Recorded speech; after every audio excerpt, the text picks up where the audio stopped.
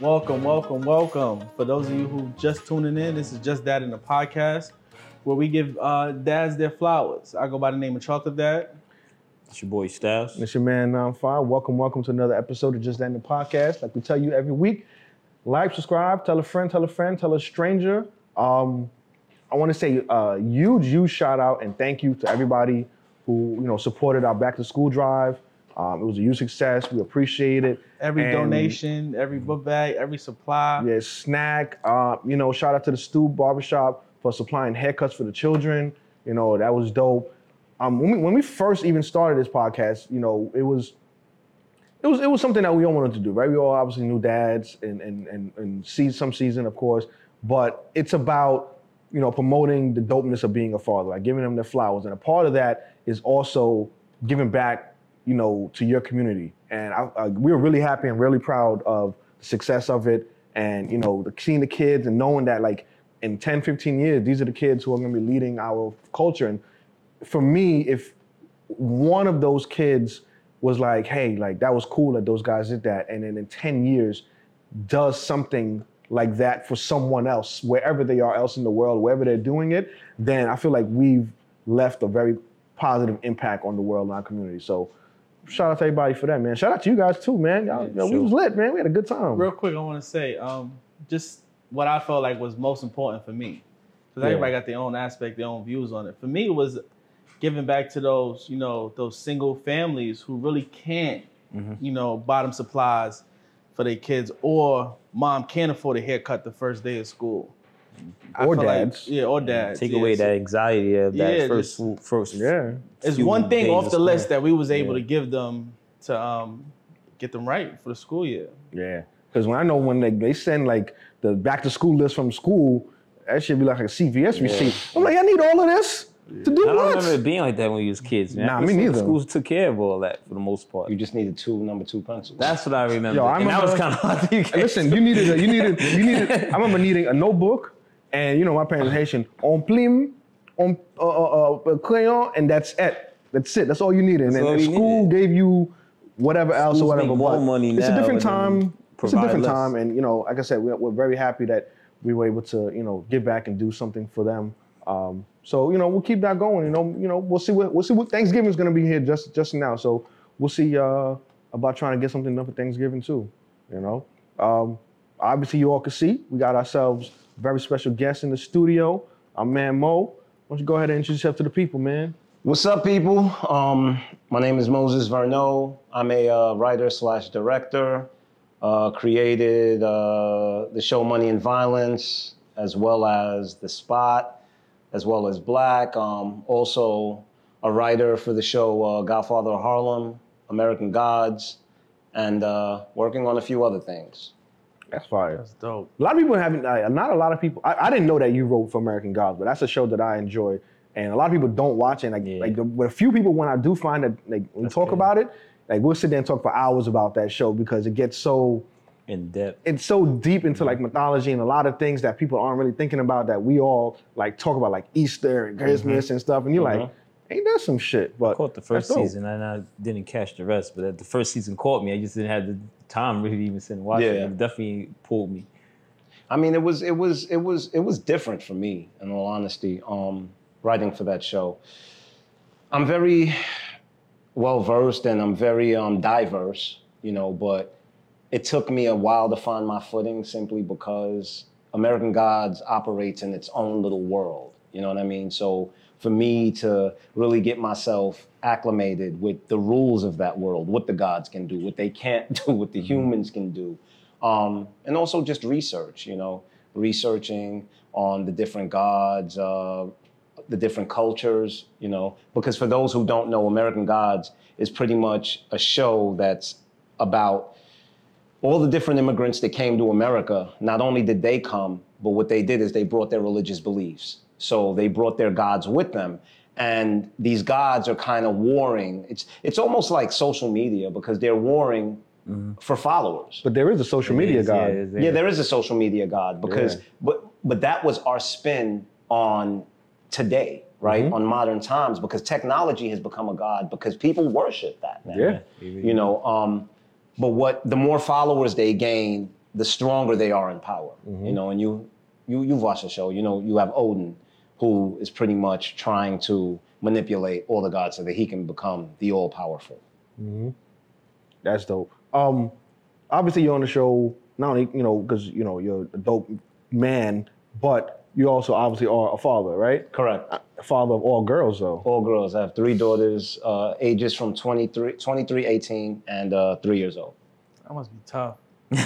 Actually, All girls. I mean, I could feel the love that you get, but now you just gotta. You know what's so crazy is, although I'm a man, I've always been maternal, right? My kids, starting from my oldest daughter, was always, when she was born, was always joined at the hip to me. You know what I mean? And that's how it's always been. Like even my 3-year-old, when my 3-year-old, her first year, I took care of her 98% of the time. And it was simply because, her mother had a conventional 9 to 5 and I work from home. Like I create my own schedule. So I was like, yo, don't worry about it. I'll take care of it. You know what I mean? And her mother had to wake up in the morning. So I was the one that did the midnight, the middle of the night feedings every single day. I don't know, like, I just have that maternal bone. It's just weird, bro. it's weird, but Would you say there's a point somewhere in your life that would say, this is where you got it from? The funny thing is, you're Haitian, right? Yeah. We all Haitian. All of y'all are Haitian. Yeah. Okay, y'all are Haitian. So my mother wasn't. Yeah, my mother wasn't affectionate. Right? It was just discipline. I don't think any Haitian. But this is. Some of them. Young. That's not true because I have a cousin whose mother was very affectionate, right? And then you have the fact that my dad was never there. Crazy story. My father lived in my building, right? He lived on the first floor. I lived on the second floor. I didn't find out that was my father till I was like 14 years old. What?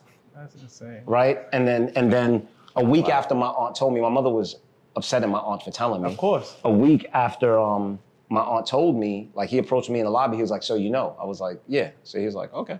I'm like, damn, and it went right back to us not really speaking to each other. But what's crazy is, as I've matured as a man and I've become to learn life, my question isn't why didn't my dad love me? My question is, damn, I wonder what my dad went through that made him the type of person that wasn't capable. Right? Because I feel sorry for him because as a man, I know how the world treats us. I know what we go through now that I'm older. You understand? So that's allowed me to have more of an understanding. You understand what I mean? Because look, let me tell you something. My oldest daughter is 23. Her mother kept that child out of my life for 10 years. Her mother told me she was going on vacation to Florida for a week and didn't come back for 7 years. And while the entire time telling my daughter that I wanted nothing to do with her. You get where I'm coming from? And I'm not saying that that's what my mother did because every situation isn't that. But what I've come to learn is to approach these situations with understanding. Mm-hmm. That's a very mature thing to, like, I don't think I've ever heard anybody express it in that way because majority of the time when you hear that, like, an absentee parent, mother or father for whatever reason, people tend to harbor resentment, like, why weren't they there? Why weren't they? What's going on? But for you to actually consciously, like I'm sure something must have happened that there's a reason for it. And as you said mentioned before, right? As men, we all go through stuff and whatever. So that is a very mature way of looking at it. Do you feel as though that has affected your parenting? Like, or how so, if it has? I think it made me a better father. And the reason being is, like I have these talks with my kids and I tell them what my upbringing was like and they're like, Dad, I'm sorry you went through this. And I'm like, no, please, I'd go through it 1,000,000 times over because that's what molded me into the man that I am, that's allowed me to be the father that I am to you. Because the truth is, from the time I was like 16, I told myself if I ever have children, they're not gonna feel what I felt. Mm-hmm. You understand? So the truth, it had an adverse effect. Some people grow up in fatherless homes and they repeat the cycle. It makes them think that that's the norm. Whereas with me, it just made me feel like my kids are never going through this. I always had that question too. Like, do you think that people, it's hard to really say when you don't, unless somebody on here, I guess in a sense, it's hard to ask that question to somebody that changed up the way, like you said, that had a different reaction to it. Mm-hmm. But then I always been wondering, like, just because a father isn't there, does that make it normal to you? Because it doesn't necessarily mean that it's normal, because you're still lacking something, so then you're missing something, so it's not normal. I mean, but to a degree, you have to understand, okay, for me, for instance, my 18-year-old, right? Me and her mother broke up when she was about, I think she was probably like 5, right? And then I had a girlfriend who, me and her were together for like 4.5 years. And of course, after 2 years of being together, when we started contemplating and, you know, considering the idea of living together, I'm like, okay, well, if we're gonna live together, you have to meet my child. So, I mean, first thing I did, of course, was brought my girlfriend to meet my child's mother, because that's just out of respect. Mm-hmm. And then when she came into my child's life, like, my daughter loved her to death, you know what I mean? And when we broke up, like, my daughter actually cried. And like, I sat my daughter down and I said, listen, I need you to understand that this isn't normal. What you're watching isn't normal. Like, you saw me and your mother be together. We broke up, it didn't work out. Now you see me and her together. We broke up, it didn't work out. I need you to understand that the goal is to meet someone, fall in love, get married, be together for the rest of your life. Because what we don't realize is, yes, our kids learn from what we say, but they also learn from what they're watching us do. Mm-hmm. And I think that that's the important thing, right? Mm-hmm. I think the important thing is to have the conversations, you know, with your children. So in those situations where the absent father, you know, 99% of the time, it's a situation where the mother's so emotional. If it's not talking down about the dad, there's really no dialogue there about it. It's almost like a ghost in a sense. Yeah, like it's almost like the elephant in the room that no one talks about. And I think, you know, never underestimate how intelligent children are and what you can talk to them about. You know what I mean? And they're extremely observant. They observe not only what they see, but what they, you know, even, you know, the energy and the feelings. That's all stuff that comes in, and you don't know how that's going to translate outwards. So when they might act or be away, you know, having those conversations to see like where that has come from. And I think that's also a newer thing, I think, for like, you know, our second generation, third generations of Americans from West Indian households, at least, of speaking, period.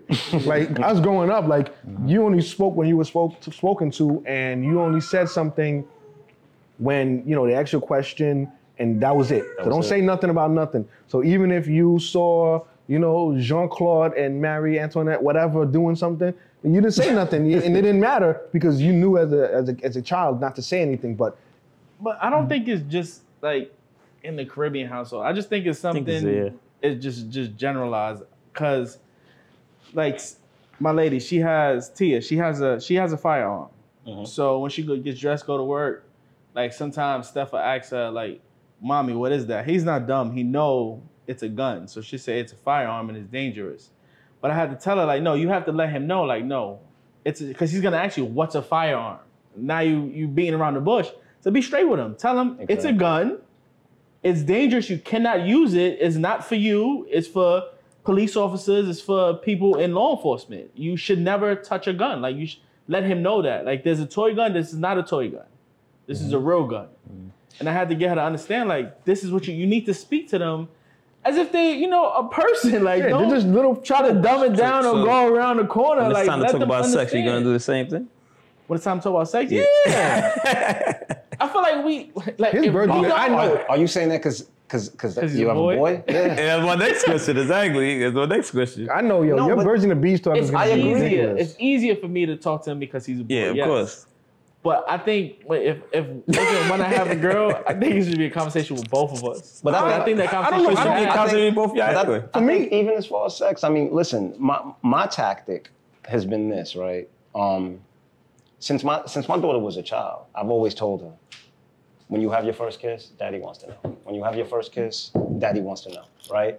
I want you to tell me. And she, you know, and as she got older, like, she's like, Dad, like, you still want me to tell you? And I'm like, yeah. And the reason being is because I've always wanted her to be comfortable, right? So that when it happens, it doesn't feel like I have to hide this from my dad, because my dad always told me he wants to know, you know? But I mean, of everybody here, I'm the only one thus far who will have had the conversation with both boy and girl, right? My daughter, she's gonna be 16 next week, actually. And, you know, obviously my son just turned 2. So even her, like when she first... So he's not like 28 months right now. He's just 2. She's 2. And technically it would be 23 months, but it's cool. Nobody's counting. Right, nobody's counting. He's 2 now. He's just 2. He's just 2 going on freaking 15, this kid. But when even like normalizing those kind of conversations and letting them know how it's okay to just be free and open about these things. Like I remember when she first was becoming a young woman, right, and menstruating, it wasn't like speaking to her mom, my fiance, like I went out and I got like snacks and everything to make it comfortable, to be like, yo, like this is something that's always gonna be happening. I want you to feel comfortable with it. If you are in any discomfort, like you can come to us. If your mom's not here, you can come to me and, you know, express whatever it is. So even like now, she might be like, yo, Chris, you know, we about to be out of pads, go run in Target, or listen, like there's no more Tylenol, I need some, it's coming this week or whatever. Being able to talk about that, even when it comes to like, you know, she's in high school now, she's about to be a junior, and talk about things of like, you know, like if you like a boy, you like a boy. You know what I mean? Like it is what it is. I just want you to know what the dangers are, things to look out for. And more than anything else, I tell her, look out more for girls than guys, because, I mean, I can't speak for anybody. For me, I feel like more times than not, guys have better friends at that younger age, because I feel like, I can't say what it is, but it's like, you know, real cliquish with girls, with things, you know, like today I like even as adults. Yeah, I mean, even as adults, but I know it was a lot worse then. I mean, back then or whatever. Is it? But I mean, I think it's a different degree, because they don't have the same understanding as they do as adults. I think as you become older, it becomes there's a lot more malice involved. As a kid, I think they don't really know what it is, and so it's a lot just off the cuff, versus I think it's a lot more intentional as they become adults. I would agree, but unfortunately, like we live in a world now that is bombarding kids with so much information at such an early age before they can put things into perspective, that, you know, I think about my daughter telling me, you know, her freshman year in high school, coming home, and she's like, Dad, like I'm in the cafeteria and this little girl's talking about how she only talks to guys for money and blah, blah, blah. And you have to understand that this is going on as early as junior high school, you know? So it's like the world that we live, it's no longer the world we grew up in. No, it's absolutely not. You know, so it's difficult, man, to gauge it. It is, and it's so fluid, and that's why I want to continue to always have those conversations with her and my kids, because like when we were younger, things that went on in school and high school, things that I've seen, I can't go to my parents and I'm like, yo, son, homie in the cafeteria wild out and gave homie $1.50. Like, what my parents gonna do with that? Put me on a boat and send me to Haiti thinking it's safer? Like what are we gonna do? Yeah, but we're a different type of parent, though. Exactly, and that's why it's very important knowing what's on social media, because like we grew up before the internet, during the internet, now with everything that's going on, and we're learning these new things as they are also. So it's a lot easier now for us to have this conversation, like, hey, listen, I see what's X, Y, and Z or whatever. Let's talk about this. Yeah, and I also think like we're more relatable, right? For instance, like my daughter's telling me like, Dad, like you're really like the flyest guy I know. Like you understand what I'm saying? It wasn't like that with my parents. You get where I'm coming from? Like my, you know, I went to my daughter's high school graduation in some off-white 4s and an off-white shirt, you know what I'm saying, with some essential shorts. Regular like, shit. Yeah, you get what I'm saying? Regular. Yeah, like my parents would have been there in a suit. Yeah. You get what I'm saying? So like 80 degrees, 90 degrees, suited up. Yeah, you know, and my daughter had some runs on. Like, it was like, come on, let's go. She's like, really? I'm like, yeah, let's go. Like, you know what I mean? So I think we're just a little more relatable. I think the only disconnect sometimes is from the father to the daughter, because, you know, like I told you, like I'm a single father. My daughter's mother died when she was 13, and she's been with me ever since.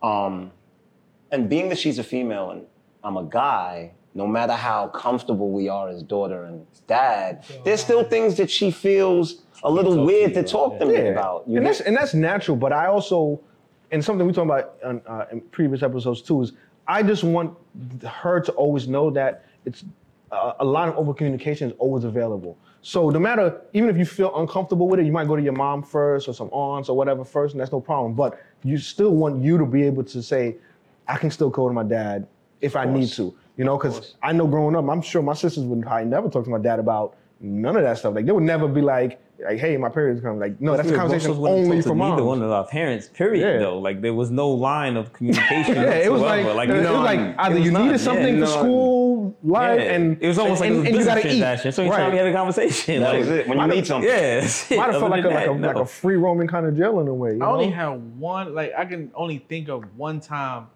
I had like a heart-to-heart with my mom. Out of all the years, but now we speak because you're older. You're older. Now it's easier. It was one time I was 15. She was taking me to an audition, and I just found out that my biological father is not. Well, my father is not my biological father. Just through my brother being nosy, going through a birth certificate. Because they ain't tell us. Yeah. Of course not. She's like, you a kid. They don't have to. Yeah, that's why I said, of course. Your pops would. He ain't gonna tell you. So, of course, she was mad at your aunt because, no one should, that's a secret for the family that the kids can't know. So, when we found out, and she knew she felt like I was mad at her because even though I needed her to take me to audition, like, I didn't want to be there with her. And she felt the vibe.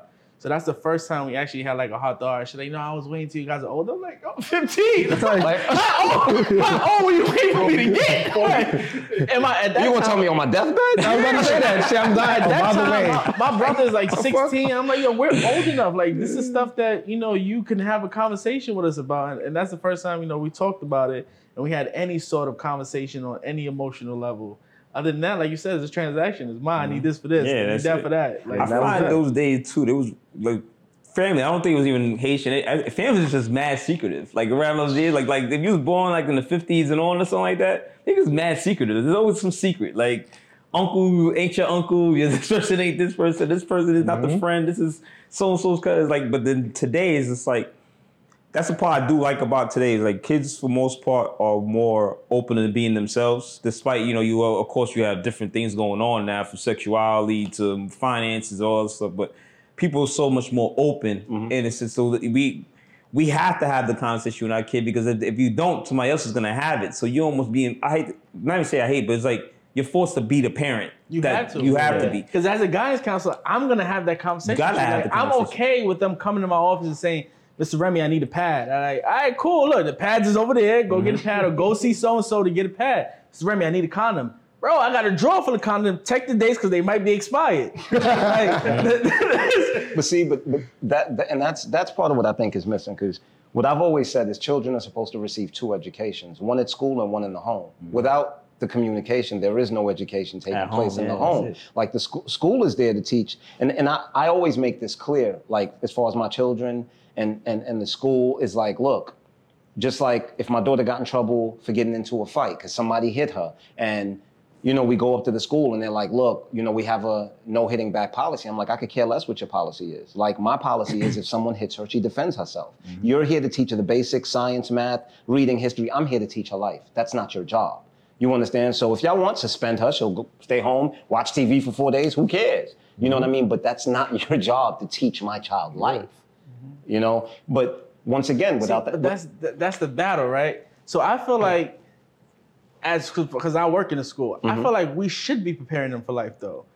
As far as life decision making, maybe not. Like that's something that should come from home, but letting them know, like when you leave here, it's bigger than just math, science, history, or whatever it is. But how do you really teach a kid that in school? What's outside of life when the school is because such that's why I feel like we we should have these life skill programs. Like I didn't know how to cook, do laundry, and that's something.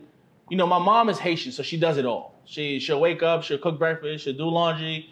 I can sit there and watch her, but she never actually taught me. See, my mom taught me. That's the funny but then my mom didn't teach me. So I had to learn all that while I was away at school by myself. But I feel like we incorporate these programs in school where we teach them how to do laundry. But they used to have certain things fine. like that, That's right? fine. Because they used to have like home ec and things like that. We had They don't do that anymore. They don't do that anymore. I'm saying like those programs used to be. When I say life, I'm not referring to like You know, cleaning. I'm talking about as far as how to think. Yeah, how to act outside of here. Like that's my job as a parent. And the reason being is because, you know, the school can't teach a child life because you have different parents, different religions, different cultures, different ways of life. You understand? And you don't know what that parent wants to pass on to that child. Right. And that is their right. You understand what I mean? That's why with everything that's going on now, with the whole LGBT thing, you know, that's my only issue with it is, look, it is not for you to teach my child. It is for me to teach my child. You get where I'm coming from? Yes, I teach my child inclusion. You should love everyone. Everyone has the right to be happy in this world. You understand? But it is not for you to, but in the same breath, everyone has the right to be happy, but you also have the right to not like something. That's a fact. You get no one can deny you that right. You don't have the right to pretty much push your opinion on anyone else, but you have the right to not like something. All right, now to flip this, right? To play devil's advocate about that situation, you won't throw it lightly because Of course. Some people. Yeah, the subject is very touchy. You can't say dumb people. Yeah, you gotta say. You said you can't say that. That community, but continue, that yes. community, right? So, like on the flip side, right? Maybe what I'm thinking, they trying to tell like kids how to do, like bringing awareness to it, which I feel is parents' job to do it, should do it. But the schools aren't doing it because maybe they're trying to defend the people of that community that's in that school to other people to interact with them correctly. You know what I'm saying? So they feel like they take the initiative, like, listen, and we're not sure if home is teaching them or not, but we're gonna do it. And I feel like they doing it to teach them, but they never like have consent from home. So I feel like it should be a consent thing. I get you want to protect and make everybody feel equal and there's nobody better than anybody. People know what's going on, but they took the initiative to just do it. So maybe it's just being done because they just want to protect. They don't do it in school though. No, they don't do it in school. It's just the media and all that kind of stuff. You know? But maybe that's the angle. How you get consent from the world? They just put it out there. You understand? And I guess and they, everything. I guess they feel. I don't know what I'm saying. I'm trying to. I don't understand. I don't get it. I'm just trying to bring light to it to understand it. Like that's the only thing I can think of. There's no way to make I it. can't. There's no. They can't explain it. There's no way to understand it. There isn't. Because I try to see. But you know, here's what I want to say about I don't think that, there's right? a logical approach. There isn't. I don't feel like there's a logical approach to it per se. I feel like the farthest I feel like it should go. It's kind of like when you do like a lot of jobs, right? You have like diversity and inclusion training and say, okay, look, listen, everybody's entitled to do their own opinion. Everybody's entitled to be who they choose to be and present how they present to be, which is fine. I do not have to agree with it. I will respect that you are who you are, by the rules, which is fine. I will respect whoever you choose to be. I will respect that. But if it's not something that I choose to engage in or I like, you now cannot in turn tell me that I'm wrong for that. That's not the case because if we really want to go, I mean, we don't want to go down the rabbit hole with it, but just being a black person, period. Like, what are we talking about right now? You know what I'm saying? Like, you guys just bypass that, right? Like, you know, in the beginning of like, you know, COVID and X, Y, and Z or whatever, right? How quickly did it take them to pass, you know, I forget the exact term, but a hate bill against, you know, Asians? And we've been here for hundreds of years, and it's like, shit, I'm still dealing with this shit. They said, oh yeah. Yeah, you know what I'm saying? So how that was it. You know, but took one little ride at Prospect Park, and that was it. Yeah, but look, I believe that a lot of times, I mean, as black people, we act naive, right? If you go to a bank and you want a loan, right, what are they going to do? They're going to look at your credit history, right? If you go to apply for a job, they're going to look at your resume. Why? Because by looking at your past, they can predict what you're going to do in the future. Look at this country's past, bro. Like, come on. You understand? And I really feel like we walk through life with blinders, pretending like as if we don't live where we live. I would not hire America based on these their people, Just look, saying. The reality is these people don't have our best interest at heart. They don't. No, of course they don't. It's right they're there in self-serving. front of your face. You get where I'm coming from? This entire system was created to keep us down. Correct. And it's self-serving to them, and it continuously still works, so they would not do anything about that. In some instances, we keep each other down. Because A lot of we it. That's 'cause won't we're help programmed. each other. Because it's programmed. systemic, right? It's systemic. It's you got to think how long, like, no, somebody didn't wake up just 100 years ago and say, all right, this is what we're going to do. This is something that's been systemic. And the same way that we are feeling on the oppressed side, the oppressors are also teaching their next of kin and their future generations how to continue to keep doing the same thing. Yeah. So it's just a constant battle on both ends of them teaching them how to continue to do that stuff and being like, crabs in the barrel, things of that nature. Us 5-6 men in this room, right? We are very unique and very different. Most people can't have these conversations. Most people don't know how to have the conversation or how to articulate them and how to push forward and doing things like what we're doing, right? Putting positivity out there, acknowledging, giving people resources, things of that nature. It's not an everyday thing, and it's just so different. And so when people see it, originally, like, they might shy away from it because they just like, that's not like what it is. I'm just gonna stick to what I know because at least the things that I've been doing, I ain't dead. You know what I'm saying? I'm surviving. So people are very eerie to try something else or break the mold or say, hey, listen, yo, you got something going on. Let's see how this could potentially move forward or whatever. Because it's like, why? And then it's like, oh, if you do get something, well, how'd you do it? Because we're from the same place and we're not supposed to have shit. So the fact that you have some shit, you must have did something that I don't like or something else. So either I'm gonna kill you and just take it, or I don't want you to keep doing it anymore because now you're making us look bad because you're elevating. You know what I thought was always strange, right? So when everything started happening for me, and I started doing interviews with all these major platforms, the question that always really kind of bugged me out was when they would go, so how does it feel to be one of the ones that made it out? They ask you that? Yeah. How does it feel? So how does it feel to be one of the people that made it out? And I'm like, made it out of what? Yeah. The trap that you set for me? Like, oh my God, little monkey, you made it out the maze. How did you do this? Like, we set so many traps. They want to know how you did because we can block off that door. Yeah, too. yeah. Like, don't let the next one. And it's not just me. I mean, I've seen countless people ask that question. Like, how does it feel to be one of the people that made it out? I've seen him ask Jay-Z that question. Yeah.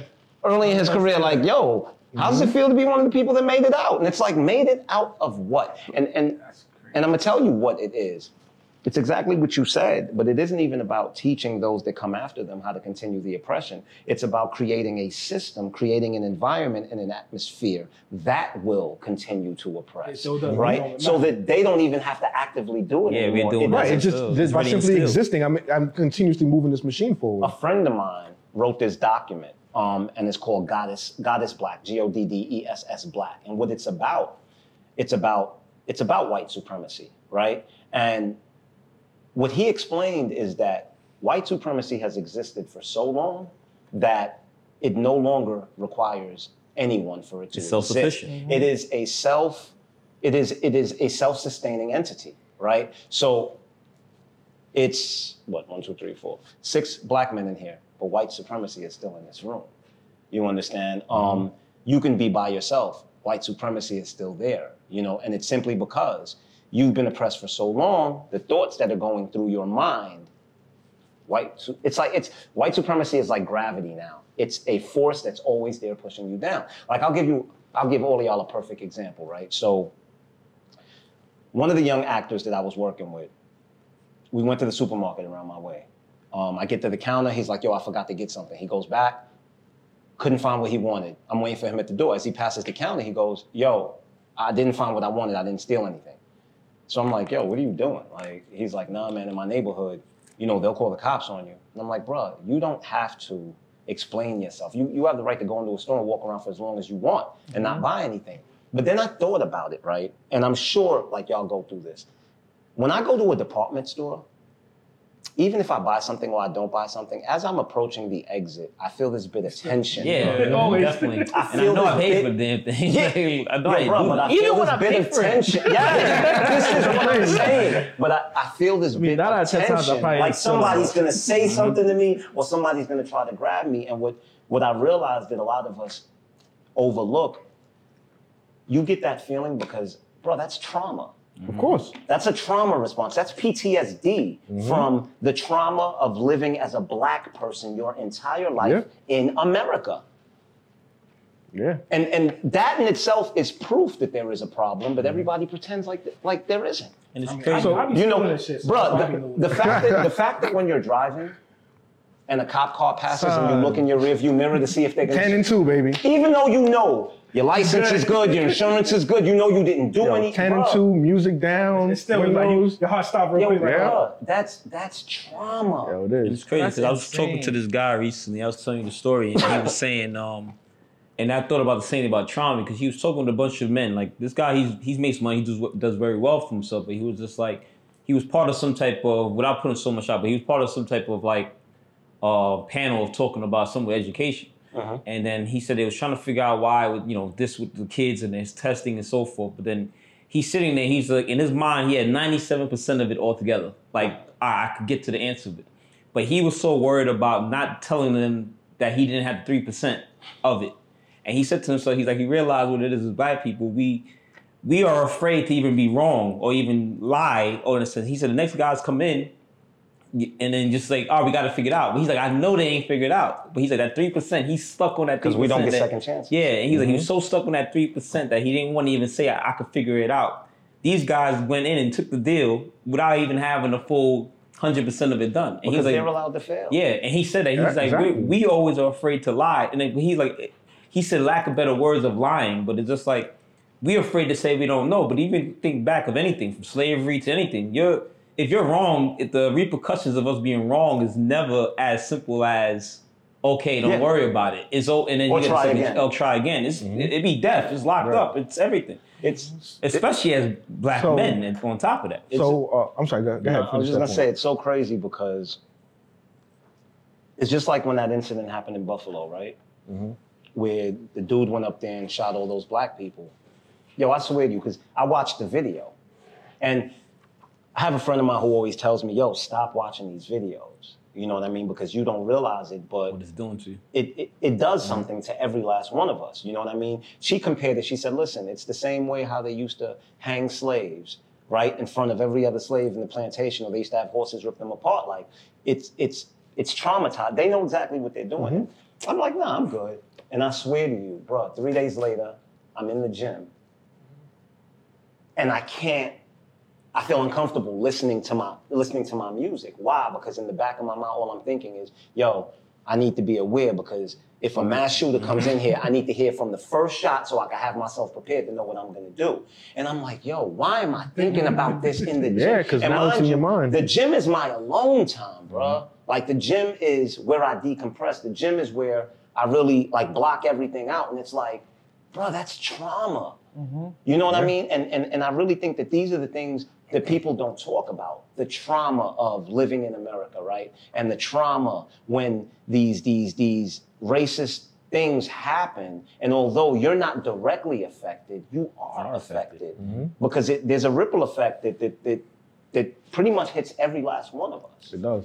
So switching gears, right? All this money and violence, right? It took, what was it, like 2013, 14? Now it's 2015. 2015. It took the internet and the hood by storm. Storm. Man, Chokehold. you had people running home like 106 and Park was on. Where did this come from? And explain the origin and how this came from and how that impacted the community from your perspective. All right, so for quite some time, I had been looking for a way out, right? And when I say a way out, all I mean is I was looking to find what that vehicle would be that would, take me to the next level of success, that would allow me to not have to do some of the things that I was doing at the time. And, I had tried to do everything, bro. Like I told you, I did music. I had a clothing line. That didn't work out. I had a media website. That didn't work out. Well, at the time, I still had Cloud9TV.net. Yeah. And my film was just the next thing. Like, I literally was laying in my bed one morning, and I was just like, yo, what's the next thing I haven't tried? And I'm like, you know what? Film. You know what? So at the time, me and my boy were living together. I went and knocked on his bedroom door, and I'm like, yo, bro, I think I want to do a movie. And he was like, you want to do a movie? I'm like, yeah. So he's like, all right, let's do it. You know what I mean? And I bought a camera, went and bought a microphone, wrote 2 scenes, learned how to edit off of YouTube, and I pretty much put it together. Now, 2 months into it, I only had about 18 minutes of footage, and I was like, this is taking too long, because originally Money and Violence was supposed to be a movie. So then I decided, you know what? I'm gonna make this 18 minutes the first episode. I'm gonna put it out, I'm gonna make this a web series. And I literally put it out 2 weeks later. And for the next 7 months, I had 6 days every week to write, shoot, and edit the next episode. So when that episode came out Tuesday at 8, the next morning, I didn't even know what the next episode was gonna be. Like, damn, That's crazy. Shit, I don't even know. Yeah, how to take bro. like it. And I did it for 7 months straight. And it's so crazy because the reason I did the show was I felt that there's an element that's missing from our communities, right? And that element is the voice of the OG. You know how like when we grew up as kids, you always had the dudes on the block, yo, shorty, come here, man. Like, whatever. Give you a couple of nuggets of wisdom and things like that. Or if they saw you veering off to the left, yo, shorty, you don't need to be doing that. That's missing now. That it's missing. It's gone. Fuck missing. And It's gone. These kids have no morals, no street code, no nothing. But I also think I can't even really put them to blame because I think that the adults now want to be young so bad that they value youth so much that they're pretty much willing to compromise their wisdom or their intelligence or dumb themselves down just to be accepted by the younger generation. Yeah. So Money and Violence was actually my way of being able to speak to the younger generation. You know, like if you guys watch the show, you know that there's always morals, there's always lessons in there. It's all about principles. You understand what I mean? And that was the whole aim of the show, man. Like in all honesty, and I think that it's just like they always say, the sun will always shine. I think truth will always resonate.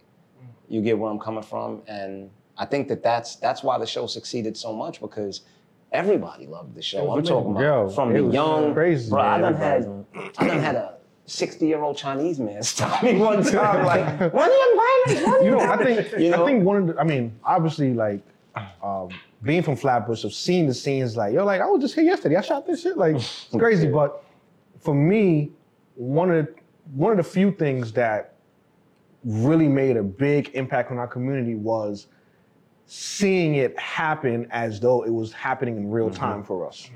Because a lot of times you'll like watch a show that's been filmed however many years ago, all the process out of that, when it finally comes out, it might not be as connected. But we're literally watching this as like, you might see a store that has, you know, a sale for sale. It's like, I just shopped there. Like I've seen it, like I know what it is. The Labor Day parade was Tuesday, was Monday, and the next day we was like there was a scene, somebody tried to get Migs or whatever, and in my man's lobby. And I'm like, I just left homie crib. Like when did y'all shoot this shit? Like y'all waited for me to leave the bluff in my parking spot? Like, so it really transcended in the sense like people, especially in our community, like I said, and that's something that we were all seeing all the time in our lives. Like we're watching these same people do these same things. We know the race, we know the Migs, we know the blacks. Like literally, shout out to my man Stripe. But like, that's what made it so impactful for us. Cause like, we're watching something happening as though it was like News 12 is outside recording this as it's going on. And we're getting the inside thought process of why things are happening. And like you mentioned just now with having certain moral codes, you know, the character Rafe would always say like, he would always have different sort of sayings, the different things, the principles, the teachings that he would tell Kane or whomever or whatever. And you would see like, they wouldn't heed it. And then see the consequences. You'll see the consequence later. And that's something that was happening all the time for us. Even today, for a lot of people, like somebody will tell you something, and you're like, nah, I'm gonna still try it this way. And the consequence happened, then you come back, it's like, I see what you're talking about. But unfortunately, in that line of life, you don't often have the chance to come back and say nothing because it's clipped for you. Go ahead. It's a question for you now.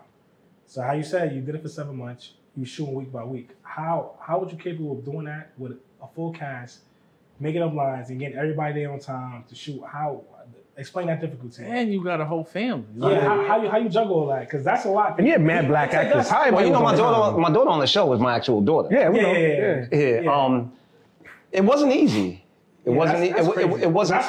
If you want me to be honest with you, the hardest part was the beginning Because you have to understand that once the attention started coming, everyone wanted to be a part. So everybody, ain't nobody not showing up. You know how much times I reached out to y'all to get on my If you checking DMs now, I'm probably in there like, bro, how do I get on? Listen, you probably in a sea of 1,000 DMs, man. I know. But yeah, like, I would like to say that at the beginning, it was all about love, right? And it was all about my people's belief in me, you know. Whether it was Miz, Kane, Shane, or whatever, like I came to them with this idea, like, look, yo, this is what I want to do. And they was like, all right, so let's rock out. You know what I mean? At first it was like, we gonna act? And I'm like, look, we have to act. You know, I said, because if this goes anywhere, we don't want to give anybody the power to be able to stop it. You know what I mean? So it has to be us. And you know, like they believed in me, man. Like I have to say that even with, you know, however the situation worked out with Miz, you know, and we don't mess with each other no more. But at the end of the day, like I can honestly say, like, yo, he believed. You know, he believed, and it's unfortunate that things ended up the way that they ended up. But now, and to cast these folks, like, were these all people that you just knew and said, "Hey, come and do this," or did you like set out auditions? Like, how did you get these people? I was looking. I don't know the process of how this was. Like, did you just call anybody up, like, "Yo, you fit this person"? People I knew, or people who knew people I knew, right? So I got this homegirl, right? But hold on. But all the people, before we started this episode, all the people that we crossed circles with, how the hell we didn't end up on this shit, man? Steve, you gotta be better. Yo, bro, it's so crazy because it was so easy to get on that show. Like, when I tell you, let me tell you, I was supposed to. I was supposed to be on the show, right? The scene, dude, Shane, right? Yeah. Because at the time I was working the armor truck. Okay. And they wanted to do a scene where they robbed the armor truck. Yeah. And I was like, yo, yeah, but I don't know. I'm really on the clock right now. Yeah, I'm like, this yo, is real money. A few scenes like in the trunk, like, but like, as far as like, because I'm like, somebody might really think like some real something's happening. Or your boss see it and say, whoa. The boss, it'd be a person police. because I was working the time. I was on Far Rock. You know, they from out. So I was working by like what's that shit called? Over by the sea. Like, it's like when you get like a little nice, but I'm like, you can't, because we said can't be in the hood, it gotta be somewhere. We was a little bit brainstorming, but I'm like, it's just gonna look bad. It could just look like you go listen. Say we shoot in the scene, like you're like, no, that's not it. Do it again. I'm like, nah, bro, I can't do it again. You got like the dispatcher already calling me. You got one time. It's so crazy where we began and where we ended, because, you know, all those shootouts and everything season 1, like we pretty much just did, you know. And I remember one day we were shooting the shootout scene, and the detectives would drive by, and they literally drove by, and then they circled the blocks. I'm like, okay. So as soon as they circled, you know, I took the camera, I put the camera on my neck, and I was waiting for them in the middle of the street, you know, and they pulled up, and I was like, hey, officers, you know, just wanted to give you a heads up. What we're doing, we're actually shooting this weekly YouTube show that we shoot, blah, blah, blah. They're like, yeah. Calm them down. Because they're like, yeah, because, you know, we saw the guns and the guys shooting each other, but there was no sounds. Nothing was happening. Like, I'm like, yeah, you know, it's just a show we're shooting. So they was like, all right, cool. They was like, you know what, we'll get on the walkie-talkie and just let the officers in the area know. Because that's another thing that I've learned.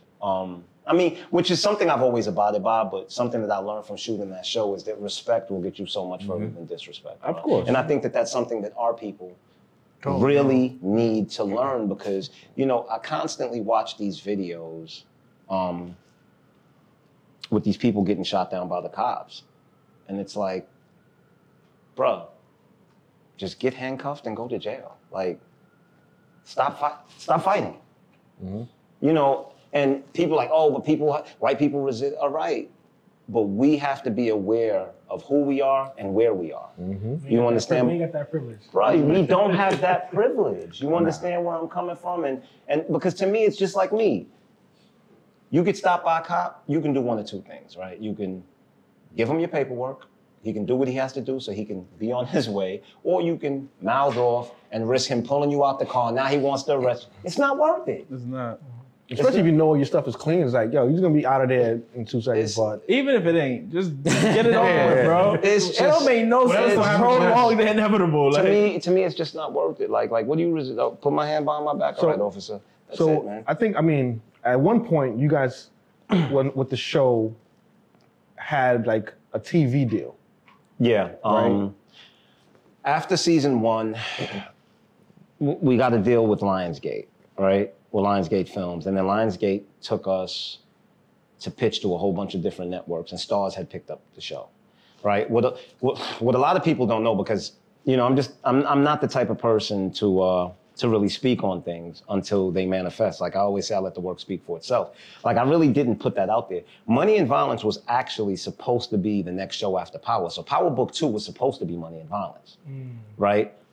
We were in development with Starz for 2 years. And then, you know, your man Curtis Jackson swooped in the last minute and threw the monkey wrench, you know, which I'm not even upset about. Like, at the end of the day, that's the nature of business, to do what's best for you. You understand what I mean? So that's exactly what he did. Like, I'm not mad at it. But I'm still in talks with a couple of different networks. So it's coming back. Listen. Because I'm listen, you already got my DM. Just scroll up. Let's We all, let's you see, put it this way. We naturals on the camera, you know what I'm saying? Let's put it this way. If it doesn't happen, it'll be because I died. You understand what I mean? Because I'm gonna die trying to get that show back. And look, a lot of people say, yo, man, won't you just go back to the basics? Nah. Right? At this point, I can't. I can't. For one or two reasons. For one, because the audience deserves more than that.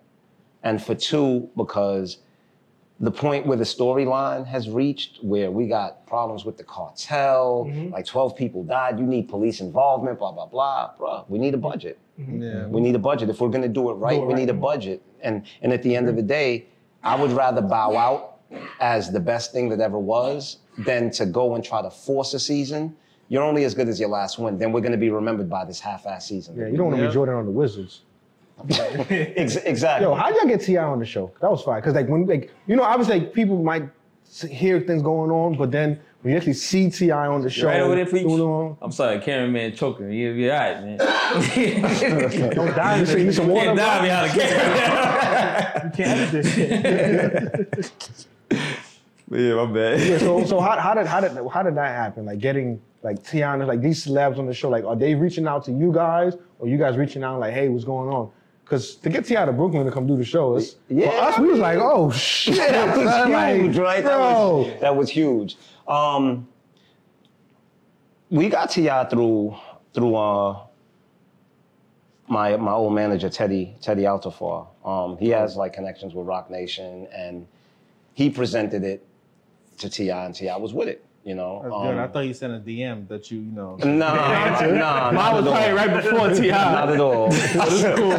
But he presented it to him, and he was with it. And you know what? A lot of people don't know. The crazy thing is, T.I. did that for free.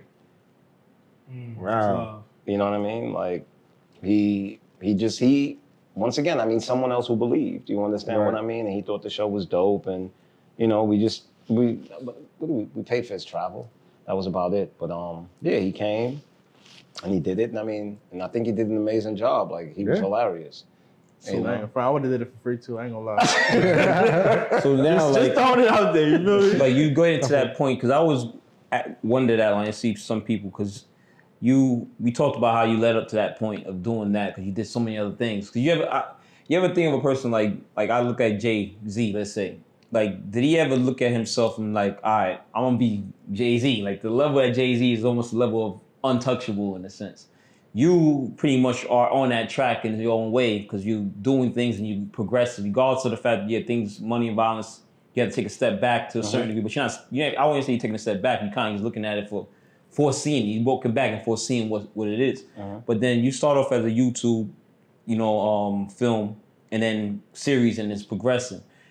Things have to change, like, regardless of the fact. I'm sure, like, the people that's rocking with it. Of course. People want to get money. People want to get involved. Like you said, T.I. did it for free, but then T.I.'s T.I. because you always see that people get to a certain level that it's almost become free because you're just now in a community now.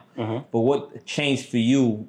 You know, because now you said you American Gods, Godfather Harlem. Like you're in a different room now. Like regardless of the fact you humble, we here talking, you're a very humble dude, but then you're in a different room. But then around you, things aren't as humble, I'm sure, anymore. I mean, listen, a lot has changed. You know, I've always said that I've lost more from money and violence that I could ever gain. I've everything that I've lost, what it cost me to get to this point, I'll never be able to get back. You know what I mean? And it's because like I've lost close friends. I mean, both in just relationships severing and I mean, even death. You understand what I mean? It's cost a lot. It really did. And sometimes, you know, I ask myself, like, was it even worth it?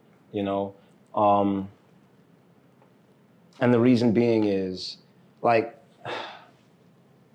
you know, before all of this, like, I lived my life in the shadows.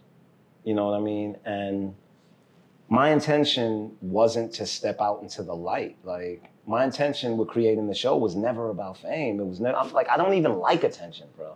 You know, it was just literally, like I told you, like, to speak to this younger generation, right? Because that's what it was all about, you know? But then the attention comes with it, you know? Then the crazy thing about the attention is people always think things are something that they're not, you know? And people think that attention equals money.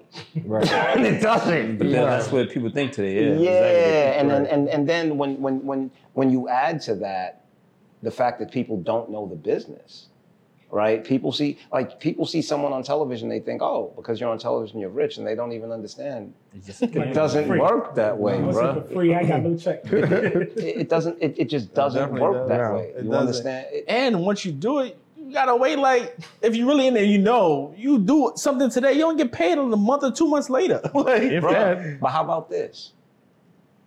That show got so much attention that people don't realize it was never on TV. It was on YouTube. Like, A free platform. Free, right? Like you get pay for the clicks, but I mean like, because But it's still, it's not that much though. that's what I'm saying. Like it ain't you know, network. It's right. It's not on. bro, There's no way there. Like it's so crazy because, like, I saw somebody at Diddy one time. It was like, Diddy, pay Miz $1 million to come back the money and violence, and it's like, that's really how you think it works? Yo, like, Did he go back to all right, cool. Yeah. I'm about to wire it up right now. that's it. But Here we go. this is Back on really TV, how y'all. think it works. There's no way near Yeah. that. People don't know. Bro, this is business. At the end of the day, the means has to justify the end. Right. You know, what people don't realize is, bro, I've never made nothing off of that show. You know, and that's what I had told everyone the first 2 seasons, like, yo, the play is for us to get to TV. Keep grinding. The play is for us to get to television. Now, at the end of the day, I write the show. I direct, I edit. So when Lionsgate comes, who do they want to talk to? Me. They don't care about talking to no one else. You understand where I'm coming from? Because to them, everyone else is expendable, right? And then keep in mind, you're talking about you're talking about Lionsgate that deals with George Clooney, Ben Affleck, Brad Pitt. You think they give a damn about some dudes that have no acting? You understand? So, but then the way people look at it, oh, why are you the only one in these meetings? That's where my because I'm question the is, like, only coming- one yeah. they want to speak to. Because it's a different. Right. You're in a different room now. It's- Wait, let me go in there. It's and make Because it's like the if I don't write this, you're not doing anything anyway. bro. It's So- but this is what I'm saying, and people don't understand. It's so funny because Emery Jones, Jay's boy, had this conversation with me. He told me, he was like, yo, man, you know, that's when everything started kind of, and he was like, yo, bro, what are you people doing? You know, he said, yo, coming up, our goal was always protect Jay. Jay is who is going to get us where we need to be protect Jay. He said, why aren't your people protecting you? He said, everybody's so concerned with themselves Ego. that they don't realize, bro, this is who's gonna just keep him protected. You know what I think would, I mean, it's hypothetical, right? I think more people should learn how to play the game of chess. And not for just like on your phone, like actually play with people who know how to play, because it gives you an understanding of like, it's not to say that people are pawns and expendable like just to get rid of them, but there's a goal in mind. And sometimes some people have to, some people like, think about it. How many times you go out, yo, my wingman, you got to take that one down. You got to take one for the team. Like you got like you mentioned before, like you have to understand like there has to be a goal in mind. You all have to be known where you got to go. And it's not that, we all have to reach the top together. So you got to help somebody get to the top so they can help you get to the top. Bruh. But people don't have that. And also another thing that I could say more than anything else minorities and black folks have is they need an instant gratification. They need that if I did this today, I need it to succeed tomorrow. And people don't want to put in the work of the long run. That's why people don't invest money properly. That's why people don't do a lot of things, because I need it to flip. I need it to work for my benefit tomorrow.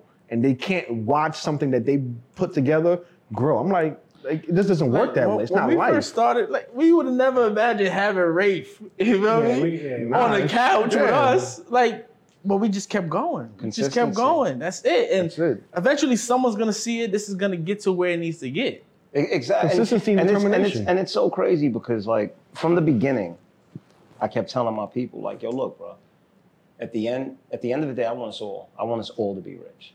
But I need us to realize it's not gonna happen at the same time for everyone.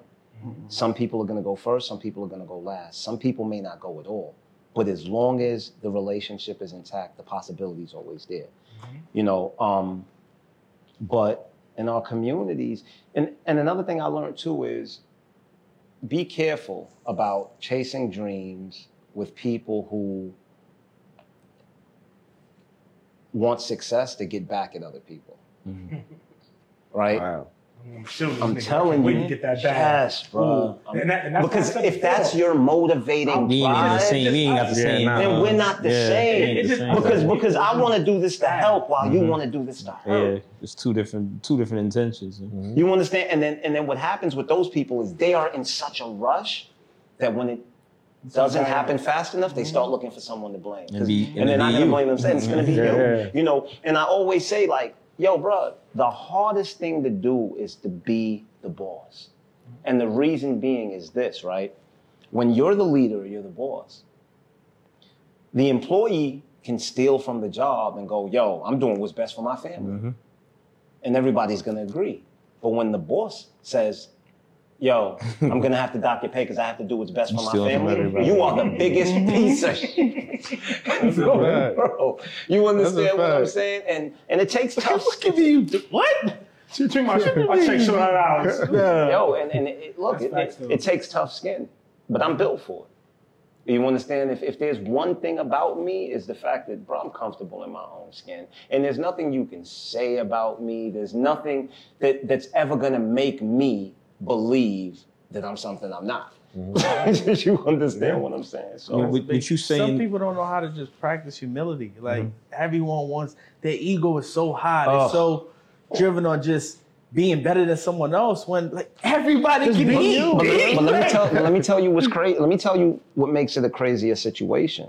When you're dealing with someone that you did business with way before money. Like I always tell people, bruh, I had a beautiful big ass loft downtown Brooklyn before money and violence. You understand what I'm saying? Like, I was doing pretty well for myself. You get where I'm coming from? And the truth is, the money that I saw doing the things that I shouldn't have been doing, I still haven't made that type of bread yet. You understand? But when you and someone were making all of this money together, and there was never an issue, never an issue, bro, never.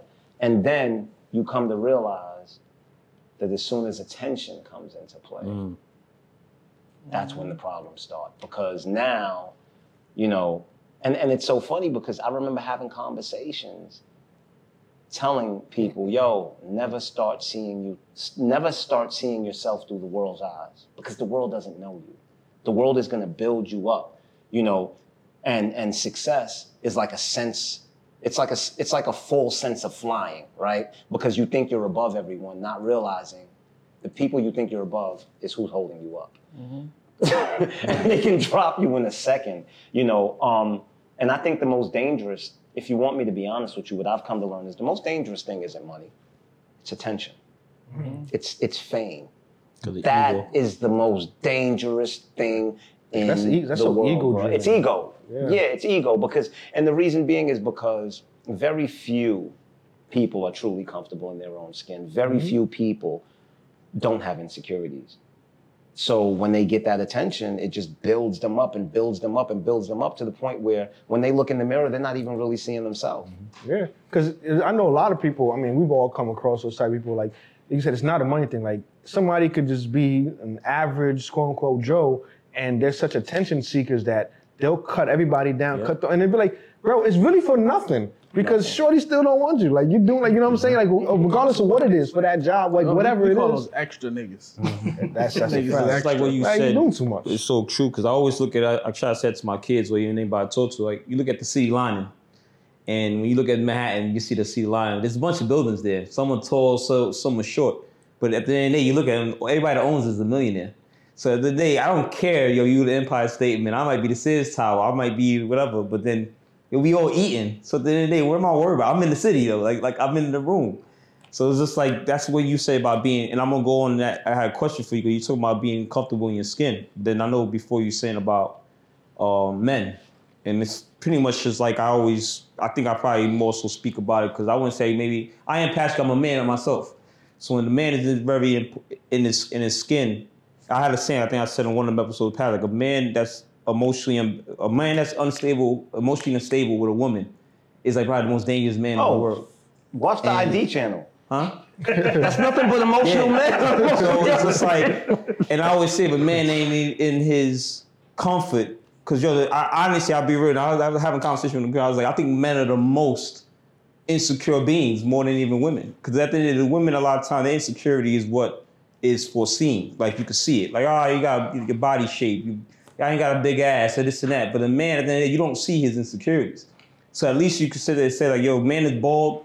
Yo, you could just, you shave off your head. We joke about it, but he could be just cool. He shave his head. But honestly, like, I find like a lot of women, they get attracted to a dude that's bald because he takes on his comfort of what he's bald. He shaves it off. And I joke around, whatever. But no different than the guy. He's short. I'm a short dude. I would tell you, say, hey, he's short. Like, I got a 6'2" spirit. Because at the end of the day, like, I'm cool who I am.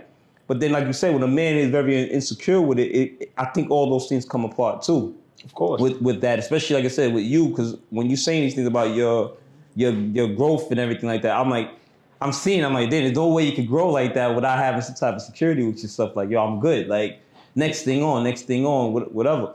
So like, on your part, like, and then you doing these type of shows, what will be your take on that as far as like, if there's another kid that's out there that's trying to be a producer, there's another person that's trying to do the same thing. Like, I'm sure that being secure is very important, but then there's other sides because you're there. Mm-hmm. So, I mean, I would recommend anyone who wants to enter the entertainment industry, bruh. It's open. Yo, it's rough, right? Yes, and the reason I say it's rough is, you're basically putting yourself out there to the world, right? To be commented on, to look. It's like I always say, they're not looking for a reason to like you, bro. They're looking for a reason to not like you. You know, that's what I always used to say when we were shooting Money and Violence. You know what I mean? It's like, yo, no. But some people. When I say that, it's not about you defining yourself by what they think. It's about understanding what you're entering. Mm-hmm. You get where I'm coming from? Because sometimes people get caught off guard because they didn't anticipate that this is what was coming. Mm-hmm. You understand? You see it all the time. People on social media turn off their comments. Why? Mm-hmm. Because people are saying crazy things. Bruh, listen, And all the time I've been on social media, and there was a time when for like a year, 2 years straight, they were calling me a thief, this, that, blah, blah. I didn't give a damn. Never turned my comments off. Read every last comment. Like, okay, whatever. You understand? And the reason being, early on in this, during the first season, some dude commented under one of my posts, "Yo, you a punk." You know what I'm saying? You got this, you let this dude bully your man's little brother. So I'm like, yo, who's calling a punk? So then I'm like, wait a minute. He's not talking about Moses. He's talking about race. Like, People didn't get emotionally invested to the characters. Yeah, no. They can't separate and it. it's That's fine. you rape, that's it. And it's fine. Forever. Because still to this day, people stop me in the streets, they call me Rafe. You know what I mean? But in the same breath, I understand that Rafe and Moses aren't the same person. You know, I've watched actors on my show really begin to believe that they're the characters they're playing, and that's the danger. That's dangerous, bro. I watched The Dark Knight died. Like, he played Bruh. the Joker so bad that Heath he just Ledger? overdosed. But it wasn't that. It wasn't that. If it was a method to do the best role possible, that's fine. The problem is you have people who would prefer to be the character rather than be themselves because they receive more attention and more respect from being the character. You see, me, I've always said it. Mo isn't playing Rafe, Rafe is playing Mo. You understand what I mean? So I could care less about Rafe. Like, I've gotten attention and respect just from being myself. So it doesn't top for me to be this other character. You understand? But also touching on what you were saying, like even as far as the whole emotional instability as far as men is concerned, I think that that's the dangerous thing with what's going on with people wanting men to get so in touch to their emotions, right? Bro, we're not built for that. We're not. Because like you said, an emotional man is a very dangerous man. You know, and God designed us the way he designed us for a reason. We are not good at dealing with emotions, bro.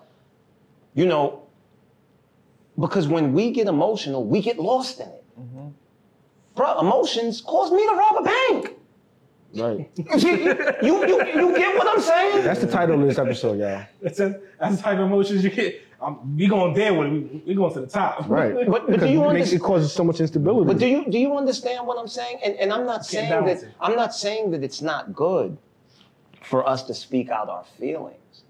I just feel like these days, when I meet women and they go, "Oh, something's wrong with you because you don't cry," and I'm like, I'm a man. Mom, I'm so tired of people trying to redefine masculinity. Right. Just real I quick. don't cry because I'm a man. Okay, I'm not saying there's something wrong with crying. I'm saying, and if I do, I do it to myself, right? Because it's a catch-22, right? A weak man is not a good man. A good man is a dangerous man that has the discipline to keep that under control. Because all these horrific acts that are happening, these mass shooters, it's weak men that's doing that. So this whole thing with, they want you to be more sensitive, right? But it's like this gray area because at the same I time, don't want you to be soft. at the same time, they also kind of look at you like you're weak for it. Because masculinity. I feel like it's more along like, I 100% agree with you. And also too, when they're saying, you know, be more open about it, you know, be soft about it, cry about it.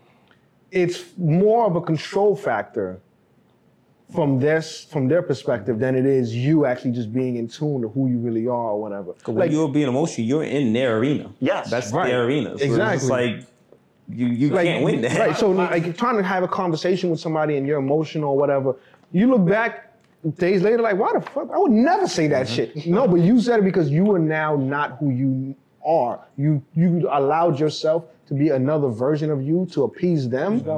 And that's all that happened. My lady told me, she said, if I walk down the aisle and you're not crying, I'm going to turn back around and do it again. I told her, you just not walk down because I'm not going to try. Like, what the fuck am I crying for? Yo, I pledged for 4 months. And I'm not trying to call my line brother soft or nothing, But like at the ceremony, they're crying. I'm looking, what the fuck is y'all crying for? And it's yeah, Like, and it's okay. It's cool. And it's okay that they But cry. that's It's just not for me. you. That's not me. And that's my problem. People gotta stop making things My not problem for you. Yes, yeah, it's it's- not exactly. for everyone. It's not me. And let me tell you something.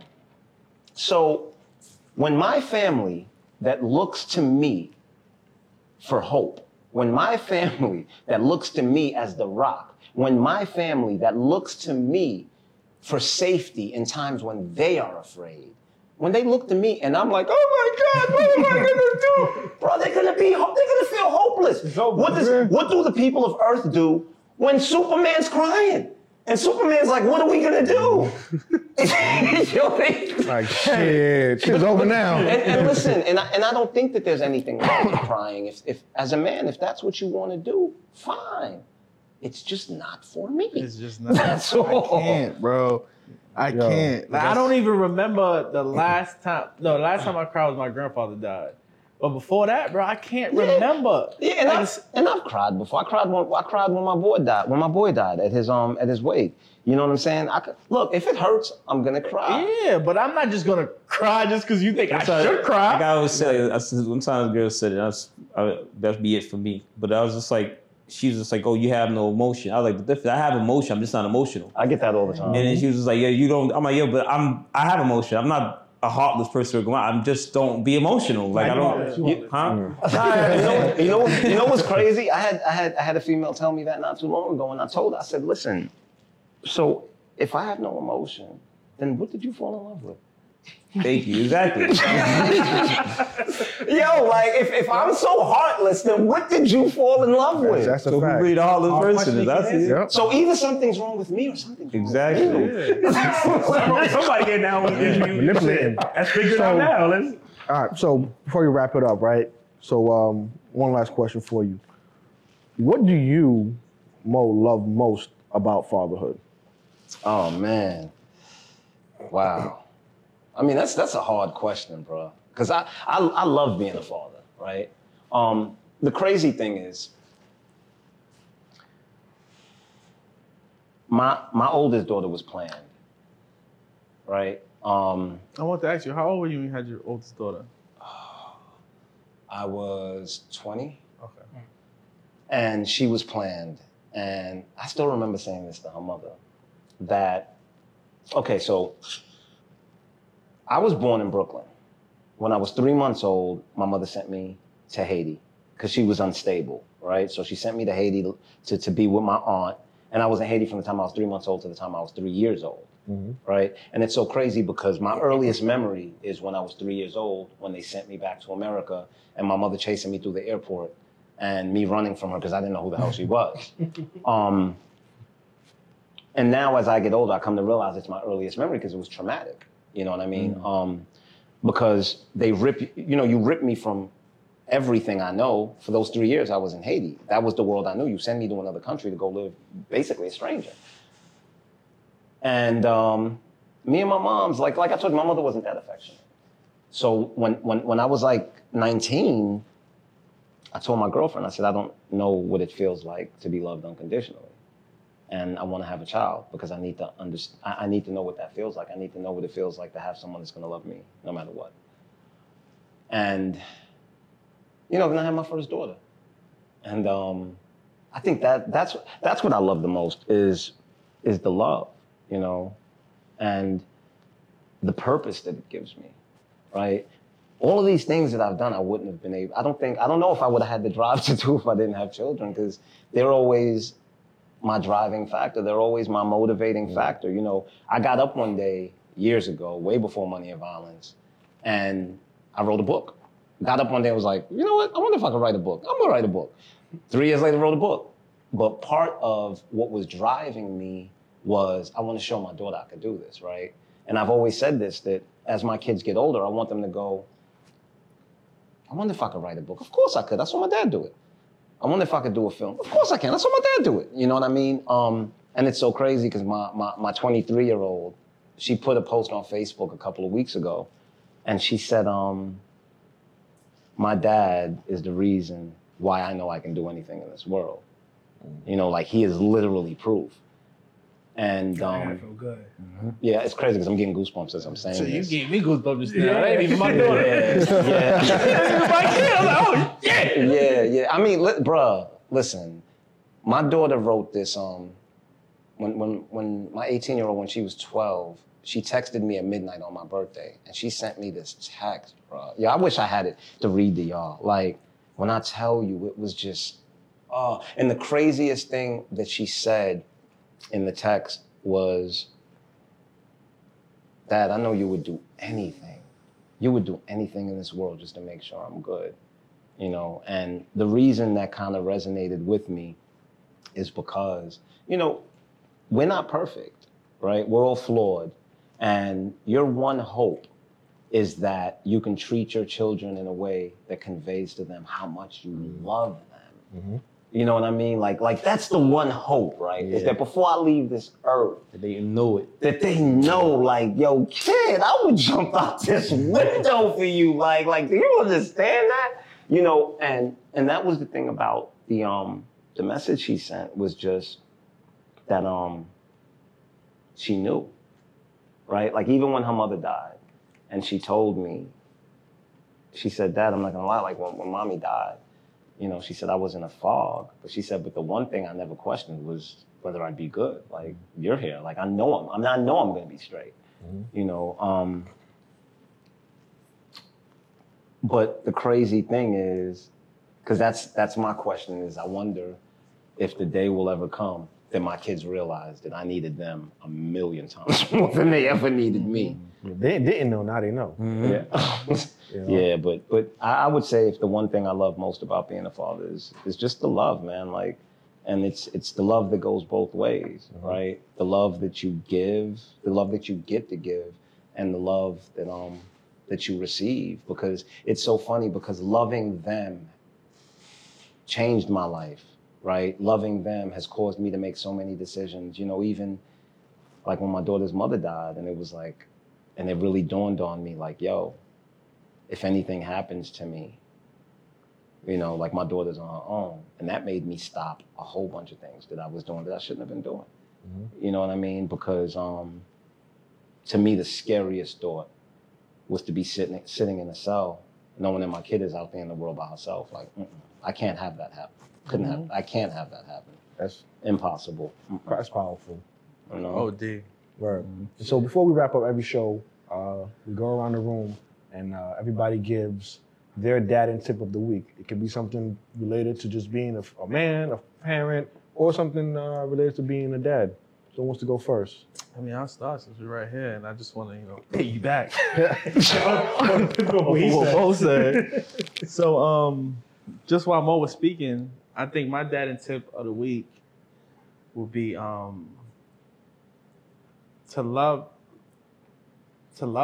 That's it. A lot of us try to, you know, hide that emotion and try not to show that, you know, there's something that we actually care about. Because I know my mom and dad both care about me. Although we didn't have these conversations, they didn't speak, I know they love me.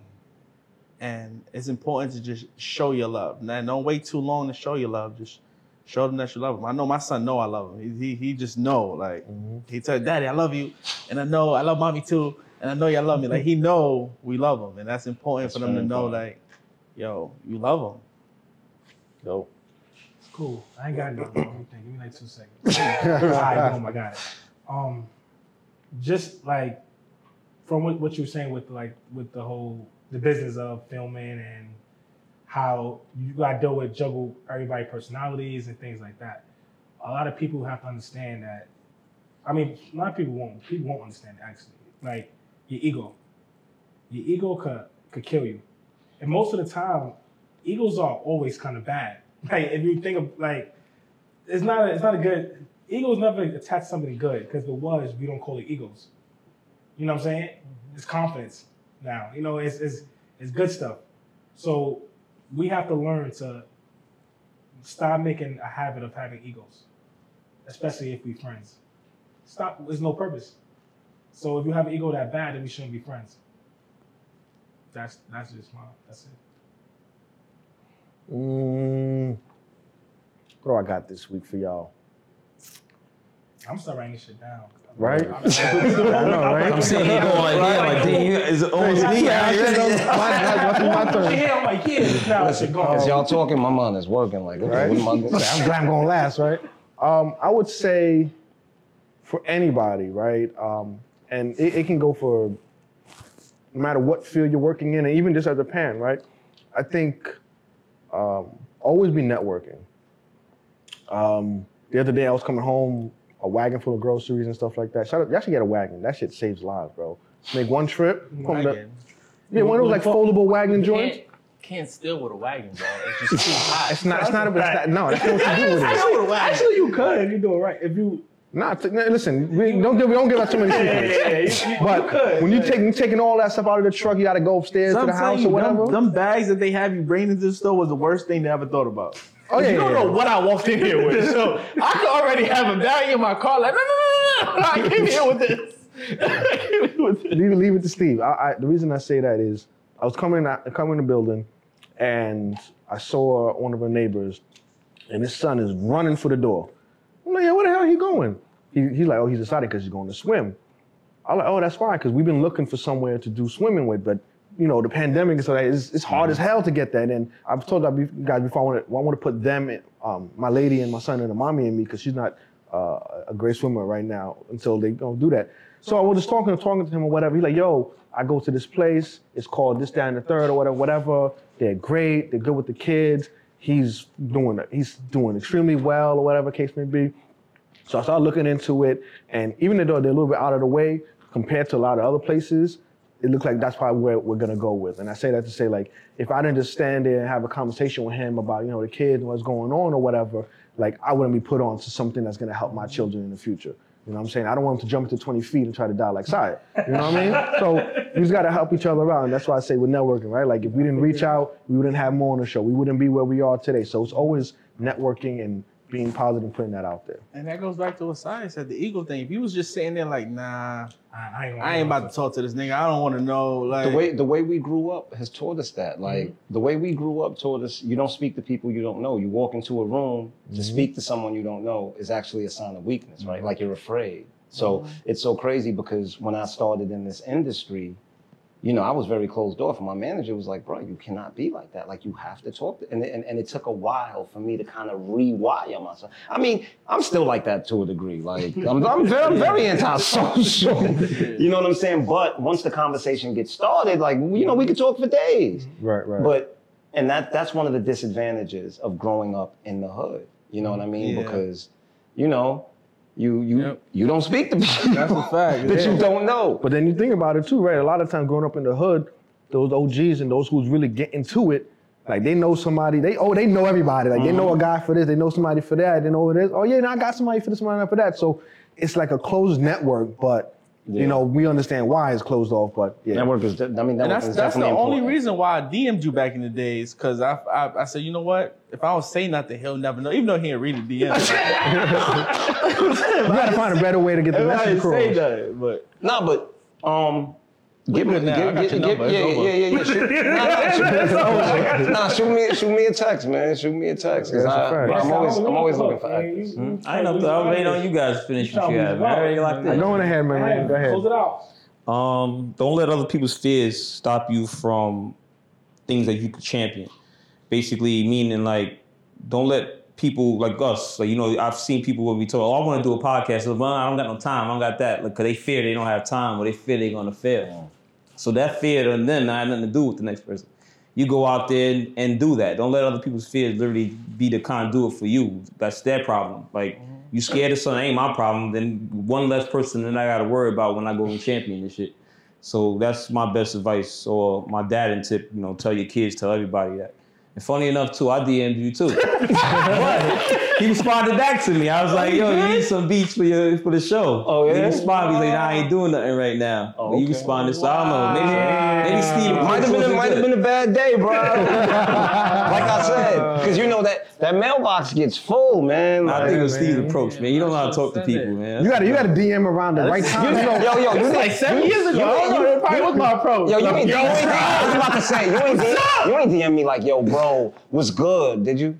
I probably was. That was 7 years ago. I ain't know no better. I ain't know no better 7 years ago. No, I get it. Like, now it's like, you become correct. yo, bro, I have dudes that send me, like, they'll send me a picture of them with a gun. Like, it's like a real gun. Like, bruh. Like, You got warrants. They gonna see you open got him. Dang yourself. You got warrants. yo, bro, you don't understand the things people send me. And I can only imagine. People are nuts. But I'm not even mad at it because it's just, once again, it's the things that they learned growing up with it, where they grew up, right? And to them, that's supposed to mean something to me. Right. You get where I'm coming from? But it's also what you mentioned before, right? They haven't disassociated Mo from Rafe. So they're saying like, yo, Rafe, what's up? You trying to go get a pack? And it's like, that's not a real person. Like, what are we doing right now? But I'm going home to my family. But I also think that there's a switch. As a young black man growing up in the hood, there's a switch that you have to turn off when you get a certain age, right? Mm-hmm. When I got to a certain age, I realized, yo, wait a minute. I cannot thrive in the real world operating by the rules that I learned growing up. Mm-hmm. And all this is gonna do is hold me back. And once again, like, it's a switch that you have to turn off. Yeah. You know what I mean? Because the world doesn't operate by the rules of the block. And what we don't realize is the block is this big a percentage of the world. Yeah. You know what I mean? And these same walls that we think keeps us protected are actually what keeps us confined. Yep. You gotta have like a dimmer. Cause sometimes you be at work in some of these meetings, and you be like, I'm about to turn this shit the fuck up, cause y'all got the wrong one. But I think Styles might have said it, I don't know how many episodes ago, but it's like, sometimes when you're in those rooms, like, those are some of the most, like, gang people affiliated, so you got to know how to move with those people without fear and let them know, like, yo, like I can. Maybe. I definitely said that. Like I don't have to get on some rah shit. Like I'm smart enough and intelligent enough that I can kill you at your own game, based on the way that I learned how to move outside. I always say that there's so many different types of gangsters in this world, and the truth is, the gangsters on the street are nowhere as close to as devious and malicious as the ones in the boardrooms. Because I'm telling you, these people will literally take your entire life from you, bro, and feel no way about it. Not at all. Not only will they will take everything. Generations, bro. Yeah, you no longer exist, and they go get a drink afterwards. They will rob you for generations and feel like you got a daddy tip for the people? Yeah. Even though you dropped mad gems this whole episode. My dad tip is for the guys. And it's to just never forget that you're only human, right? The reason I say that is because as men, we tend to come down on ourselves when we make mistakes, right? We tend to be embarrassed. And you'd be surprised how many homes are fatherless, right? Because a man was going through financial troubles and he would rather avoid the embarrassment of letting the mother see him that way, And who that hurts in the end is the child, you know what I'm saying? So my tip would just be to realize that, we're only human, we're gonna make mistakes, we're gonna go through tough times. It doesn't define us, no matter what the world tells us. And if you make a mistake, all you have to do is apologize, acknowledge the mistake, and make the appropriate changes. And everything will be all right, man. Boom. So guys, daddies, keep trucking, man. So this has been a fire episode. We appreciate you showing up with us. Thank you for having me. Let the people know where they can find you. Let them know what's coming up next. Y'all can find me, you can find me mostly on Instagram, Cloud9TV _, that's CLOUD, the number 9, TV _. You can also find me on Twitter, although I don't tweet that often. My Twitter is @Motivation, that's MOETIVATION. It's a really cool play on words because my name is Mo. And what's to come? Well, right now we're in production for the 3rd season of Godfather of Harlem. That should be airing in January. I also have a film that I rewrote that we're actually in the midst of acquiring funding for. It's called Son of a Snitch. That's crazy. Yeah, that should be coming. Nah, it's The movie is like, It's okay. You want to have my resume. It's- You want to have everything you need. You don't even got to tell me now. Just Just send when him you a- send send the him your script, SAG card, I all look that. through it. and also as well, like I said, I just don't like to speak on things, but there's something else I'm working on with a very well-known NBA player. So hopefully that comes to fruition. Absolutely. I think it's going to be a great project. And I mean, Money and Violence next season. Of course, I'm always working on that. The Spot. Also as well, y'all could, there's an app. I acquired an equity stake in a streaming app called Vault. So y'all could download that. You could find the first 2 seasons of Money and Violence on there, as well as The Spot, How you as well spell as a whole bunch of other content. V-O-L-T. V-A-U-L-T. You could, Vault. yeah, you could download it right on your iPhone, Google Play, Samsung, whatever. You just have to search Vault Access. VAULTACCESS. Got it. So I'm part owner of that streaming app, and just trying to take it to the next level, Hey, man. maybe y'all should stream our Day by day. podcast on there. You know what I'm saying? Day by day. Hey, I mean, anything's possible. That's right. Put it out there. Anything's possible. Yeah, Everything's all possible. right. Listen, we appreciate you. Also, shout out MJ. You know, Oh, yeah, special he guest been here. MJ on the He been show with us snoozing. this week. You know, listen. Know what I mean? Sometimes you just got to be dadding. I told you he was sleepy. Yeah, he was tired. You did say it. You That's a sleepy. fact. And on that note, man, we'll see you guys next week. Peace. Peace out. Peace. Peace.